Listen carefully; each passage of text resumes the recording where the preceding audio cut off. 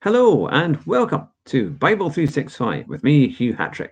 Now, you can see there's a different background. That's right. I'm doing this as I'm on holiday for a few days in a caravan. And I thought how I should definitely try and get my laptop working so I can do a mobile version of Bible 365 so that all you eager podcasters and YouTube watchers here as I've been watching and keeping up to date with the program can get their readings done. So hopefully we'll get a few readings done this week.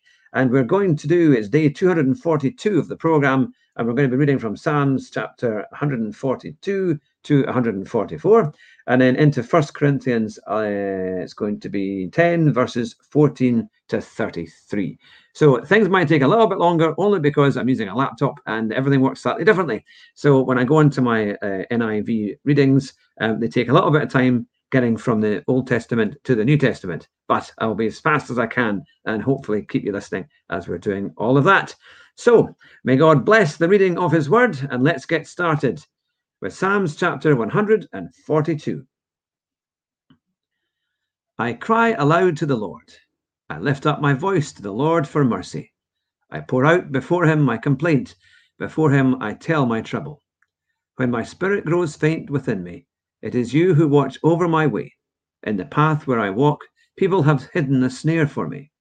Look and see, there is no one at my right hand. No one is concerned for me. I have no refuge. No one cares for my life. I cry to you, Lord. I say, you are my refuge, my portion in the land of the living.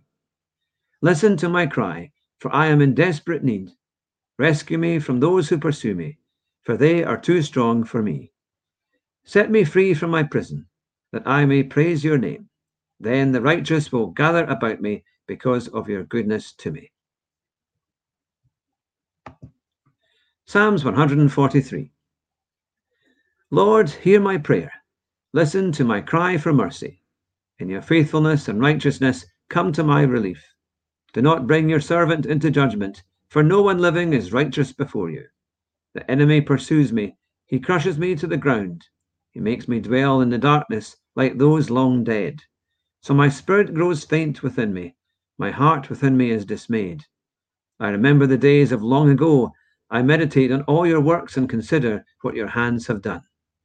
I spread out my hands to you. I thirst for you like a parched land. Answer me quickly, Lord. My spirit fails.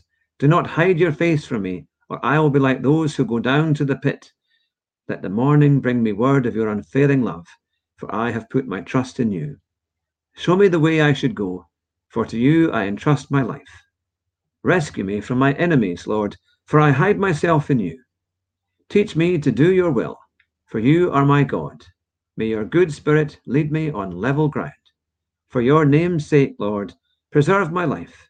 In your righteousness, bring me out of trouble. In your unfailing love, silence my enemies. Destroy all my foes, for I am your servant.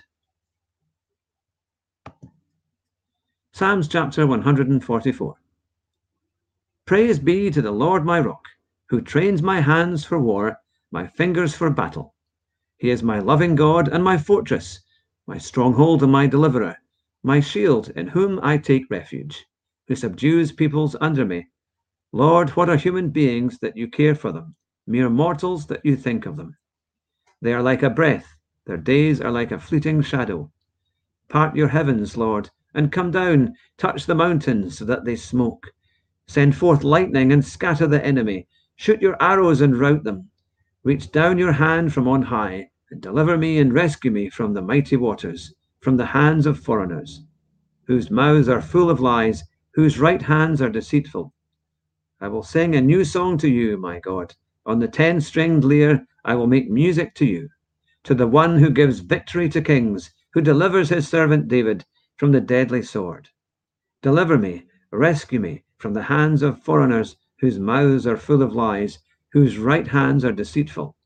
Then our sons in their youth will be like well-nurtured plants, and our daughters will be like pillars carved to adorn a palace. Our barns will be filled with every kind of provision. Our sheep will increase by thousands, by tens of thousands in our fields. Our oxen will draw heavy loads. There will be no breaching of walls, no going into captivity, no cry of distress in our streets. Blessed is the people of whom this is true. Blessed is the people whose God is the Lord. And now I will go into the New Testament. And we are going into 1 Corinthians chapter 10. And it is verses 14 to 33. So pretty much 14 to the end of the chapter.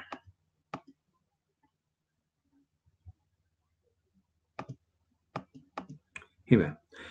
Therefore, my dear friends, free from idolatry. I speak to sensible people. Judge for yourselves what I say. Is not the cup of thanksgiving for which we give a thanks a participation in the blood of Christ? And is not the bread that we break a participation in the body of Christ? Because there is one loaf, we who are many are one body, for we all share the one loaf. Consider the people of Israel. Do not those who eat the sacrifices participate in the altar? Do I mean then that food sacrificed to an idol is anything, or that an idol is anything? No, but the sacrifices of pagans are offered to demons, not to God. And I do not want you to be participants with demons. You cannot drink the cup of the Lord and the cup of demons too. You cannot have a part in both the Lord's table and the table of demons. Are we trying to arouse the Lord's jealousy? Are we stronger than he? I have the right to do anything, you say, but not everything is beneficial. I have the right to do anything, but not everything is constructive. No one should seek their own good, but the good of others. Eat anything sold in the meat market without raising questions of conscience. For the earth is the Lord's and everything in it.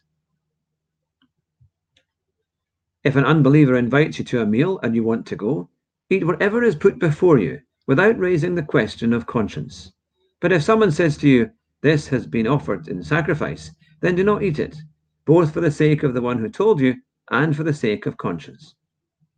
I am referring to the other person's conscience, not yours. For why is my freedom being judged by another's conscience? If I take part in the meal with thankfulness, why am I denounced because of something I thank God for? So whether you eat or drink, or whatever you do it all for the glory of God. Do not cause anyone to stumble, whether Jews, Greeks, or the church of God, even as I try to please everyone in every way, for I am not seeking my own good, but the good of many, so that they may be saved. And may God bless the reading of his word. Let's pray. Lord, we thank you for this time together.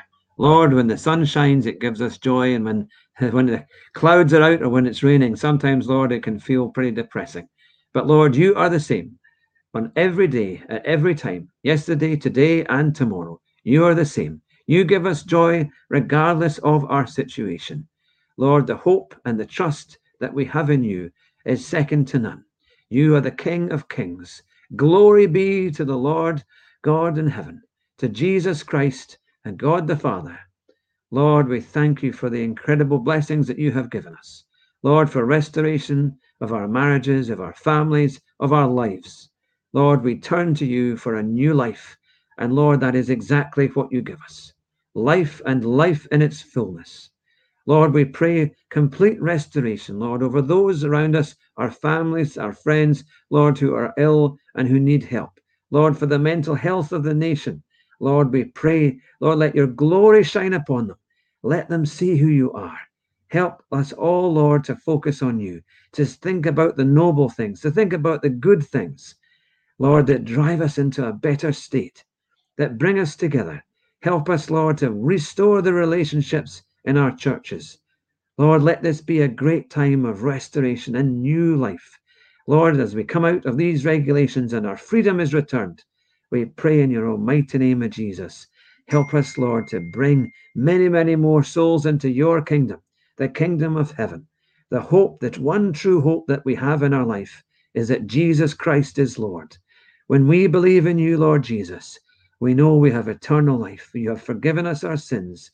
Lord, as we truly repent and we forgive others, Lord, of sinning against us, we know that we have that hope in you.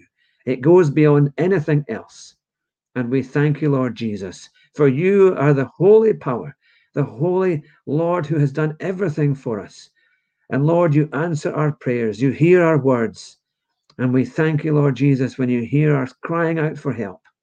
And Lord, we know that many of us have been in tears over lots of different things, but our tears have not gone in vain, for you have heard us, and you are with us, and you are helping us forward to restore your church for a new vine that brings about a great, incredible surge in the church, to see many new people saved and to see disciples emerge across all nations like never before.